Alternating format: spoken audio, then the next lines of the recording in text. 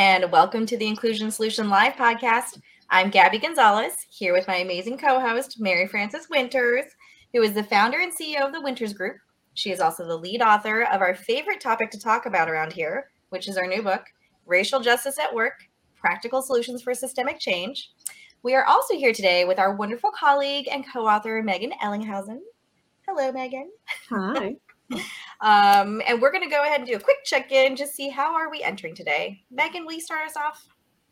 Yeah, I'm feeling good. As a member of the marketing team with the Winters Group, I am usually behind the scenes. So it is kind of weird to be the content of the podcast rather than the one producing it for once.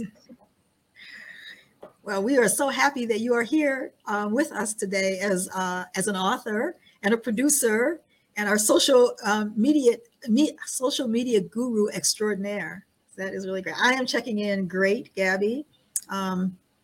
Just really feeling really good today. Okay, and I'm entering on the same wavelength as all of you. So Megan, tell us more about you. Tell us more about why this chapter, how algorithms automate bias. I learned so much from your chapter that I just had no idea about. And it was just a really, really fascinating chapter. So the floor is yours. Well, thank you. That was the goal, to get people to learn. So I'm glad it worked. I am the marketing and branding specialist for the Winters Group. So I handle all the social media, emails, website, branding, a lot of the external communication. And those who follow the Winters Group on social media are usually very surprised to find out that it's me commenting back to them and responding. I am the secret behind it all. And I just really love being able to work at this intersection of communication and diversity and inclusion work, because it's a very unique position, I think, that challenges me to look at marketing through a justice lens and also to look at justice through a marketing lens and kind of figure out the middle ground for that. So it's a very unique job that I think a lot of the traditional marketing roles are broken in this work.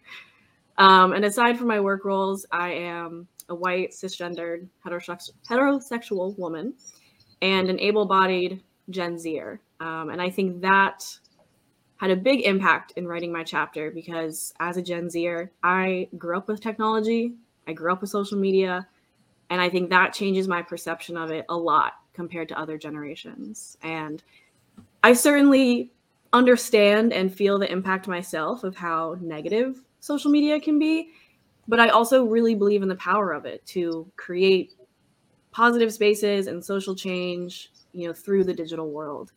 And so when writing this chapter, how algorithms automate bias, it wasn't really until I started working for the Winters Group and posting online about dismantling systems and white supremacy and disrupting inequities, and if we ever use the word reparations online, that I really started to see the impact of how biased technology is, and specifically the algorithms that are built within these platforms really are. So our accounts of the Winters Group are reported and trolled on and shadow banned all the time. And shadow banning is when your account on Instagram is still up.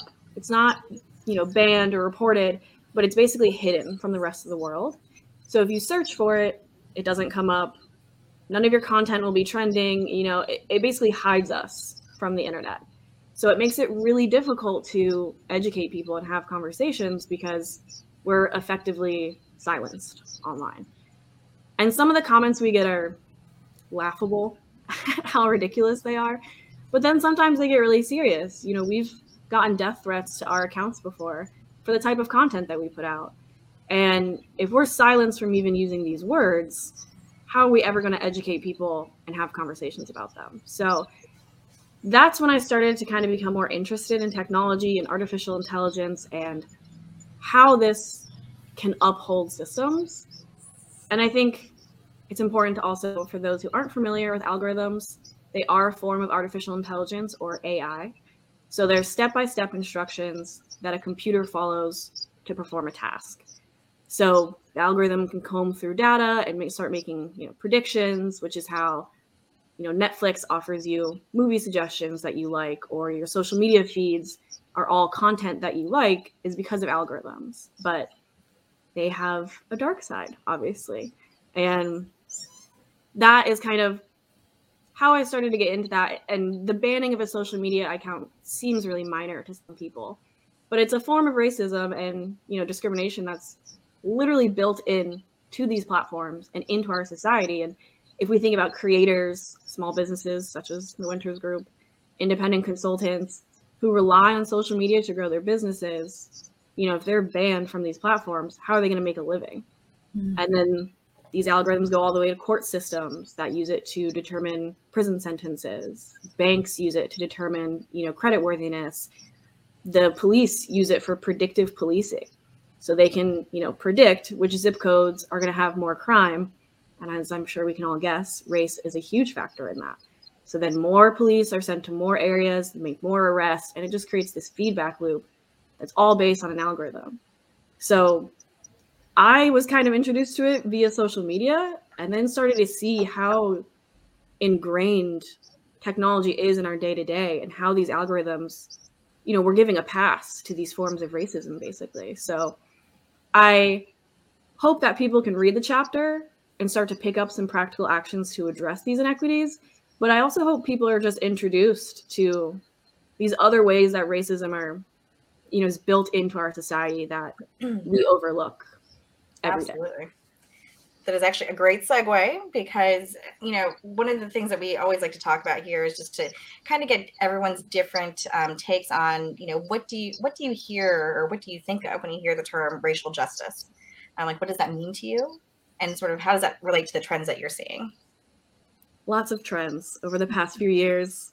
Having started for the Winters Group before 2020, and then after the murder of George Floyd, social media for diversity and inclusion work was a different place. Our accounts basically exploded overnight because suddenly it became trendy to care about social change. So people flooded to the Winters Group wanting education and support. And it just became really trendy to throw around terms like justice and equity. And everyone was really quick to post their Black squares on Instagram, in solidarity with the Black community. And then it was silent. So I think it's really important for people to consider the question of what justice means to them. Because when they're making their statement as an organization, or holding up their sign at a protest that says, no justice, no peace, it's like, what are you really asking for? Do you know what that means? Do you know what you want when you're saying no justice, no peace? And I think specifically white people aren't considering how that could really shift the dynamics in their lives. And I mean, we've seen that a lot with organizations who made their big grand commitments in 2020 to anti-racism. And then a few years later, they're realizing they did not know what they were committing to. And I write in my chapter about technology uses, the buzzworthy term of human-centered design. But when it's all white males that are running technology, the humans that are being centered are white males.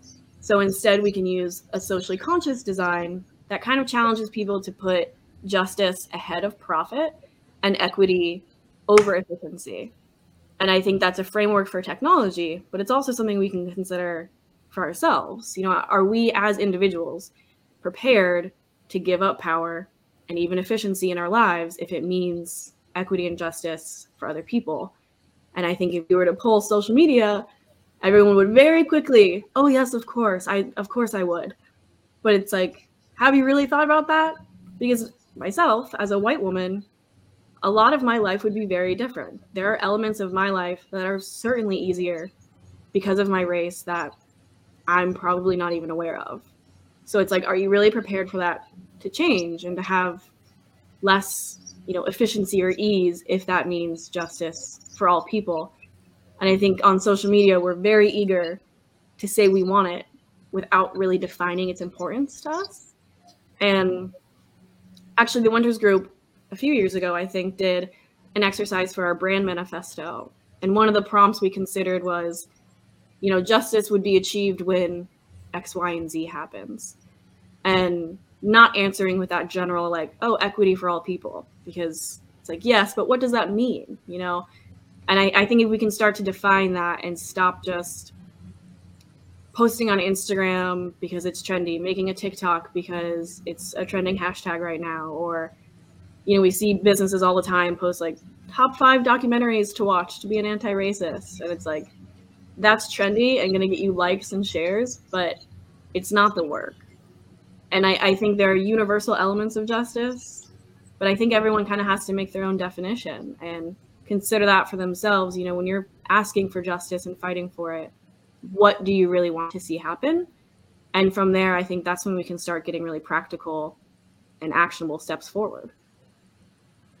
Yeah, that is so powerful. I like the socially conscious, rather than human-centered design, socially conscious design. And I like, you know, talking about, you know, going beyond some of the performative kinds of things. And so what might be an action or actions that people, you know, can take if they're serious about social justice, particularly as it relates to what we've been talking about, you know, technology, algorithms, artificial intelligence, all those things that I don't have a deep understanding about. Yeah, I think social media in particular is tricky with the algorithms. As a social media manager, I don't even try to like outsmart them because it is a game that we are not designed to ever win. So it makes it really hard for us, for example, to grow a community online, but it's not impossible, you know, and you can still curate that community of people who are committed to the work that we do. You know, I'm not looking for the Winters Group to have millions and millions of followers who don't care about our content. I want people that are committed and in this with us to create the world, you know, that we want. So there are a few things I try to keep in mind as a social media manager and someone producing content. And representation, appropriation, and I think protection are kind of like the 3 things I really try to focus on. And representation is a lot more than just, you know, not using stock photos that are all white people, because our marketing team jokes all the time about how terrible stock photos can be. You know, it shows plus size people only ever at the doctor, or people with a disability only ever at physical therapy. And we just want to see people living their lives, you know, and as somebody producing content, we are responsible for that and the image that we're creating, and the representation of that in society makes a big impact on whether or not we can bring about justice, because it completely changes how people think. So, you know, if we're only using images of Black women that are yelling and frustrated, we're reinforcing that stereotype of the quote angry Black woman. So it's being intentional about not only showing Black joy, but also showing, you know, if I need a photo that conveys anger, does it have to be a Black woman? Can I use another identity? And these are the things that I think that representation online is really important in what we're doing. And then appropriation. You know, it's not lost on me that I am a white woman managing social media for a Black-owned diversity inclusion company. There are many layers to that. And I try to be mindful of, if I'm producing content, it does not need to come from my voice all the time. So, for example, if there's an Indigenous holiday, I can repost something from an Indigenous account about that holiday and lift up another person's voice and amplify them on this platform. And I think that's kind of part of creating a justice-centered platform, is lifting that up. And just because you're producing content does not mean that it needs to be your voice. You know, and Gabby, you actually brought up a good reminder the other day when we were writing a newsletter about Black History Month, and I had sent it to Gabby, you know, for copy edits, and she reminded me to center those most impacted and to have their input on the content, because again, I'm a white woman writing about Black History Month. Let's get some, you know, input from those most impacted or those with the lived experience that we're talking about at the time. So it's just those little things that I think can be really important on social media specifically, because we are curating an experience for people that can really impact them. And then protecting the community is something I take very seriously, because like I said, we get a lot of hate and a lot of negativity. And while those attacks are usually not on my identity as a white woman, I don't want our followers who are BIPOC or LGBTQ, for example, to have to see those, because I did not invite them to be a part of our community to be harmed. Mm. And I think that's a responsibility that is lost on a lot of social media managers and is lost kind of in the digital world. Is that's my responsibility to protect these people. And the internet is nasty, and I'm trying to create this little corner of the internet that can be positive, and I'm not inviting people into that for them to be harmed. So I think that's another big one that I try to think about online, is just how can I protect the people that I've invited to be a part of it. And then one thing that I think about a lot, that I thought about a lot in writing my chapter too, is playing the game of why. So in my graduate program for public interest communications, I took a course on the art and science of storytelling. And my professor gave us an assignment with the why game. So, little kids will ask why over and over and over again until you finally are just like, because, leave me alone. And he challenged us to do that with the social cause that we were working for. And that really got us to start digging deeper. And that's what I tried to do with my chapter, to figure out some of these things going on in tech. I mentioned the tech world is majority white males. So why? And I found research into women and BIPOC's top reason for quitting in tech were workplace culture. Why? And I kept going, and I found out, there was no mentorship or support for them because they were always the only in the workplace, the only BIPOC or the only woman. And they were just quitting because they had no support in this environment. Why does that happen? And you keep going down this hole, and it's because these tech companies recruit from the same schools. They base on referrals. So they hire the same types of people from the same places over and over again. You ask yourself why. And that's when I started to get to the root of it and find research that universities are using risk assessments to assign scores to students on whether administrators think they will succeed. And this happens before students even take a class.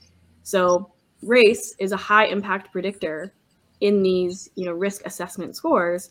So BIPOC students were being pushed out of science and engineering before they could even enter the field because it's considered a risky major. So that's how, asking why over and over again, like a little kid, helps you get closer to the heart of the issue. And now you have all these steps laid out that, okay, the problem is tech is run by white males. Now we know we can impact the workplace culture. We can offer mentorship. We can go all the way down to the community level and start helping students in schools and lifting them up rather than pushing them out of these majors. So I always try to ask why over and over again until I can start getting some practical steps forward in how to mitigate these issues.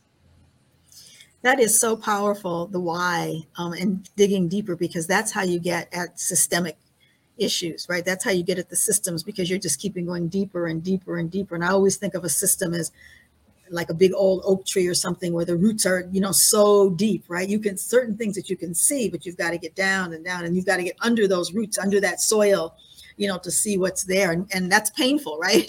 trying to dig deep, but that is, that is so important. And I think everybody can't do everything, but everybody can do something, right? In terms of just asking the why, just that's something that everybody can do. What, why is this? I look around and I see everybody on my team, is a white male, for example. Ask the question why. Yeah, I see that certain kinds of content, is not, I don't see it, or, on the internet. Why, right? That's really, really powerful. Yeah, thank you. It just helps to start laying out steps, because to your point, you could ask why hundreds of years back. This is a systemic issue. Right. You can go all the way back, and you're not going to be able to solve every issue. Right. But when you start laying out the steps, maybe you see like, oh, I can actually offer mentorship. That's something I can do.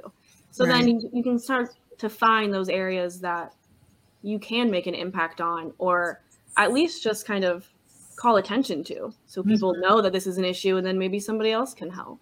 Right. Yeah, absolutely. Yeah. Wow, this is really good. So you've given us so much in terms of the definitions, because I was glad you did that. So as you started talking, I said, well, some people may not even know what artificial intelligence is, or some people may not know what an algorithm is. And I was reading something recently that was talking about just general trends, and they were just saying artificial intelligence is just going to become more and more powerful and take over more and more of our lives. And do you see that as a good thing? I mean, I guess I don't want to, maybe I shouldn't ask it that, but do you see that as something that if we continue the trajectory that we're on, that would do more harm than good? Or do you see the trajectory changing so that more artificial intelligence could actually be good? I think ultimately, if we keep doing what we're doing, it's not going to be good, because this is a conversation that hasn't really even been in diversity and inclusion or social justice spaces. People don't know about this kind of stuff, which is why in writing my chapter, I was like, I just want people to know that this exists, and then we can kind of start bringing it into the conversation. So I think artificial intelligence and technology can be so powerful and used in such an amazing way. It's just a matter of us, the people. How are we using it? You know, are we going to use these algorithms to find all this data and use it to help people and maybe find areas where we can improve? Or are we going to use it to, like the risk assessment scores that are pushing BIPOC students out of STEM majors, are we going to use it to weaponize and push people down? So I think we have this technology, and it's up to us whether we use it for good or evil, unquote, because, you know, a smartphone, an app, a computer is not going to solve injustices. That's what we have to do. And we can use technology as a tool if we're mindful of how it's currently working and the ways that we need to change it. And, you know, being a social media manager, luckily a lot of my job, I get to be on the internet all day long and read about these things. So I am seeing it more in trends now where it is entering the conversation. And I think that's kind of a good step. And now we just need to figure out how to mitigate these issues. Otherwise, I don't know if it's going to be good. if we keep letting it, we're giving it a pass. You know, we're allowing discrimination and racism to be built into our society without really doing anything about it because we just don't know about it. So I think if we can start to take action and use technology for good, then we can definitely see positive change with it if we just become aware. This is so fascinating to me. And I know I'm asking questions that are not on the script. I do have another question, but Gabby, I'm going to let you jump in here. Okay, yeah. I was like, I have a question too. I wanted to. So, yes, quick question on just if you could give the listeners a little bit more as far as like just illustrating, like how does this impact like the decisions you make each day when you're doing your job? Just what are some things that you feel like you do now that you have this awareness? I do a lot as an individual, because I know people look at algorithms and artificial intelligence and think like, oh, that's for somebody who knows what technology is doing. But we're on our computers and our smartphones every single day. So we have a direct impact on how these algorithms work. And in my chapter, I kind of challenge people to, as you go throughout your day, start to pay attention to how much technology is part of your day-to-day, how much you're touching and how much is determining certain factors of your life, and do you know how these algorithms are being used? So a few of the things, you know, on social media, I'm really intentional about curating my feed to be representative of what I want it to be. So just taking stock of like, is the content that's being offered to me all white females? Because for a while, absolutely it was. And then start to seek out that other content, because algorithms are trained on data. And if you are showing them the actions that you want it to perform, it will. Because at the end of the day, Instagram, Facebook, all these platforms, they want you to spend time on the app. They want you there as much as possible. So, you know, start introducing it to the content you want to see. And I specifically follow hashtags like hashtag Indigenous artist. And then I start to get that content into my feed. I engage with it. And now the algorithm knows that's what she wants. it'll feed me more of that because, again, Instagram wants me to spend time on the app. They will do what they can to make sure I don't put my phone down. So it's just introducing the type of content you want to see, and on the flip side, avoiding the content that you don't. You know, we see very clickbaity headlines of politicians, and you may want to click on it to read the article, but now you're rewarding the algorithm that you like that kind of content. And then you start to get more and more in your feed.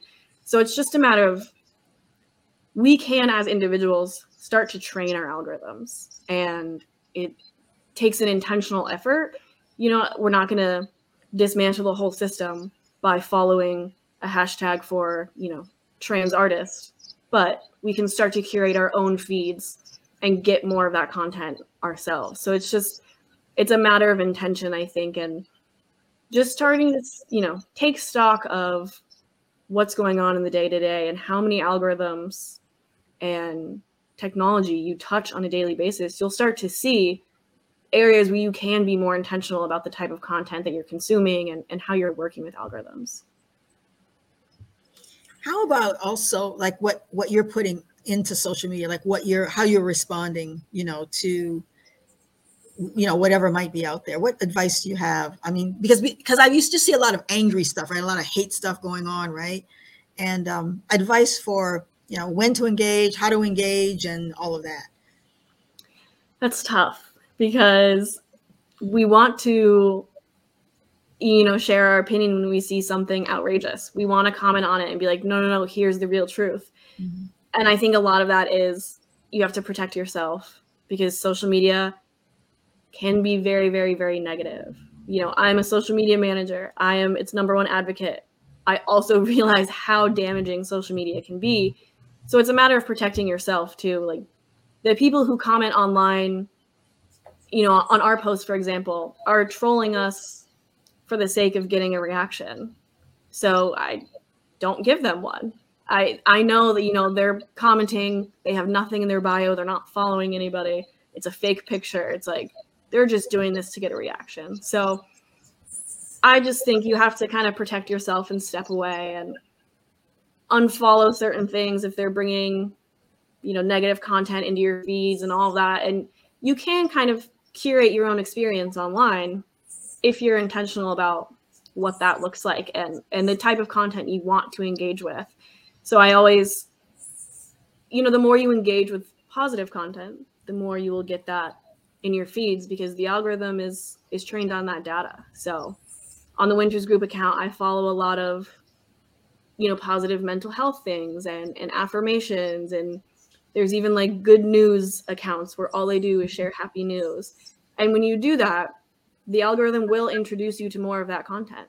And I just think engaging with the content that is positive and that you want to see. And of course, it's important to keep up with the news and the negative things that are happening.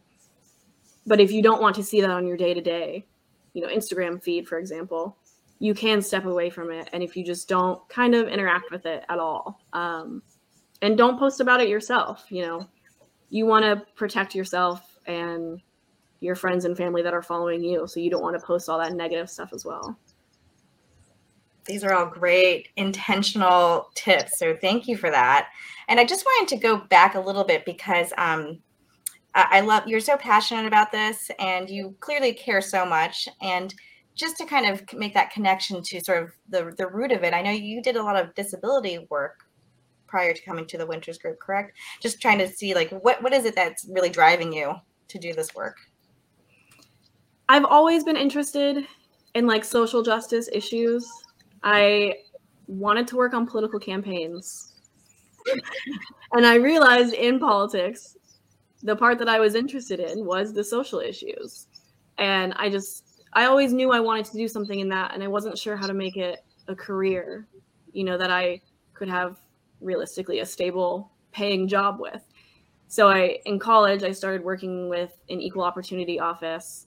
And that's where I started to kind of get more introduced to the disability community and just, I know and have always been aware of that I have certain privileges. And I think even, you know, as younger, I don't think I knew the extent, but I knew that I had a good life. And for reasons. You know, I grew up in white middle-class suburban America. That was not lost on me. So I think I always just wanted to kind of use that in whatever way I could. And it started working with, you know, a community of people with disabilities and working on the Americans with Disabilities Act. And I just wanted to do something. You know, I wanted to make a difference somewhere. And then graduating college, I got the job with the Winters Group, which I did not know was even a field I could enter. I remember I got on LinkedIn and I was messaging Marisha, our president and COO, because I was like, you don't understand, I need this job. I did not know. Come true. I didn't know that story. Yes. I was like, I didn't know that I could do marketing in social justice fields. You know, I thought I was just gonna have to do marketing and like volunteer at nonprofits on the side and just have it be like a side thing. And then I realized it could be a job. And diving more into it now, you know, I went back to grad school and did all this stuff and just have been really interested in that intersection of how can we use communication to power social change movements. And, you know, I don't think that I knew what I really wanted to do. And luckily the Winters Group gave me a job fresh out of college and took a chance on me.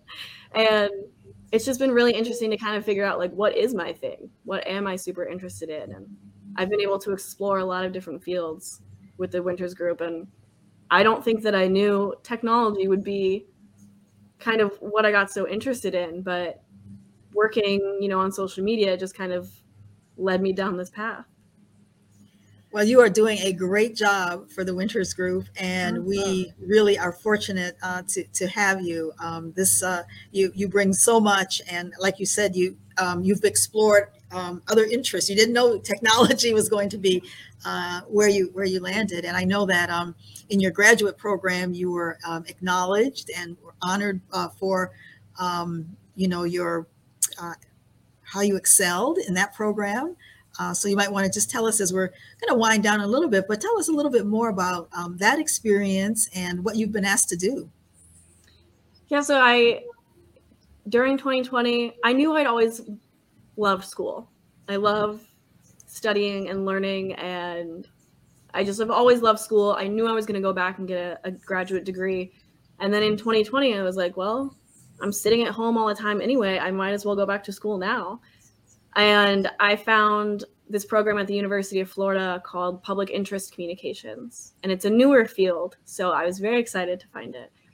But it's all about how you can use communication to drive social change and to create behavioral changes. You know, not just raising awareness, but getting actions from people. So it was a 2-year program that I absolutely loved. You know, shout out to the University of Florida. And it just really taught me a lot about how to not just like market these issues, but how do we get people to bring their, you know, online activism to real life? And how do we, you know, beyond signing a petition, but how are you going to make this change in your day-to-day life so we can get to the root of these issues and start changing systems? And luckily with the Winters Group, I was kind of, as this was my first job, I was kind of trained by the Winters Group to think about the systemic level. And this was not something that I think had been asked a lot, especially like in this program. A lot of people were focusing on what we can do as a community. And for my final project in the program, we could choose any social cause we wanted. And I dove right into how could I change the tech industry on a systemic level. I remember my professor was like, oh, wow, you really just went for the entire system. And I was like, I didn't even think this is just what we do at the Winters Group. This is how I was like trained essentially in diversity and inclusion work. So it was really interesting to be able to go deep into that and think about how I can change the system purely through communication and a marketing campaign. And now, you know, I'm thinking about going back and how can I work more with this program and get involved with it more to kind of get people thinking on that systemic level. You know, we don't just want, I think individual change is how we get to societal and systemic change. And how do we go beyond that? We're not just changing behaviors in our local communities. We want to change the entire system. And how do we think on that big scale of systemic change? So it was really interesting to use what I learned from the Winters Group and think about changing the technology industry as a whole, the entire US-based industry. So I certainly made the project harder on myself, but it was very interesting. Well, thank you so much for sharing that. We could keep going. I mean, it is such a pleasure to have you in the studio today. But yes, we're getting to the end here, and we do want to make sure we ask you, how do you fill your cup? Yeah, definitely on social media. It's not a nice place all the time. So I find that I have to physically step away from it all, leave my desk, leave my apartment, and just leave it all at my desk. And luckily, I have a big, goofy dog that Mary Frances and Gabby know all too well, Paul. I think we do a team meeting every week and give our updates, highs and lows. And I'm pretty sure every single week my update's about Paul.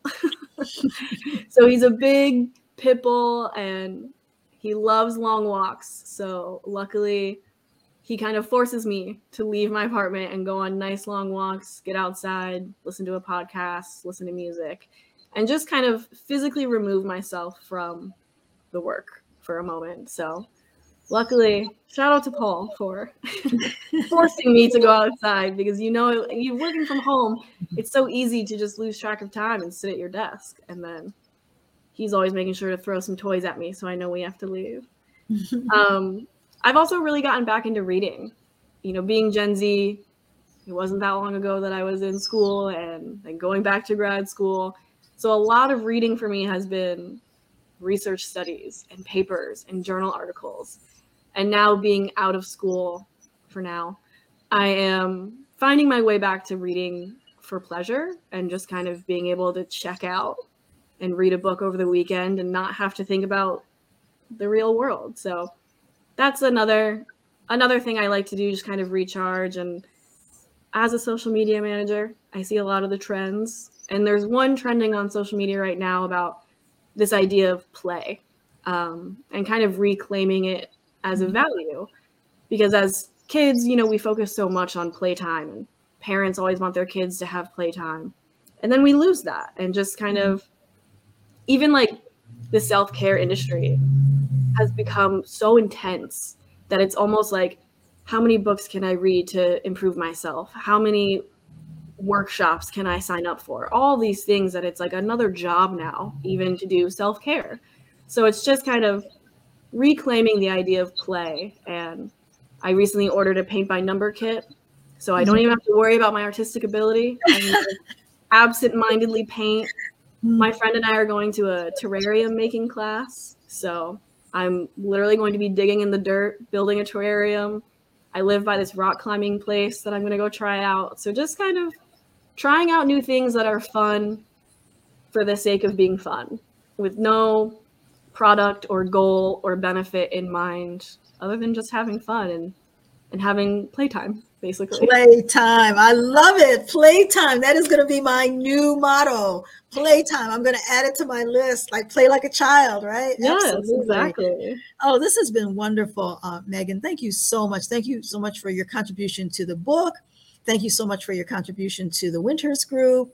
And for our listeners, I know that you will just get so much out of this. Please read that chapter, because there's so much more in that chapter that we didn't even get to in this podcast, like how certain kind of media is actually blocked and how other media is not. I mean, there's just so much. So I think I had one of the longest chapters, and we had to cut it a couple times because right.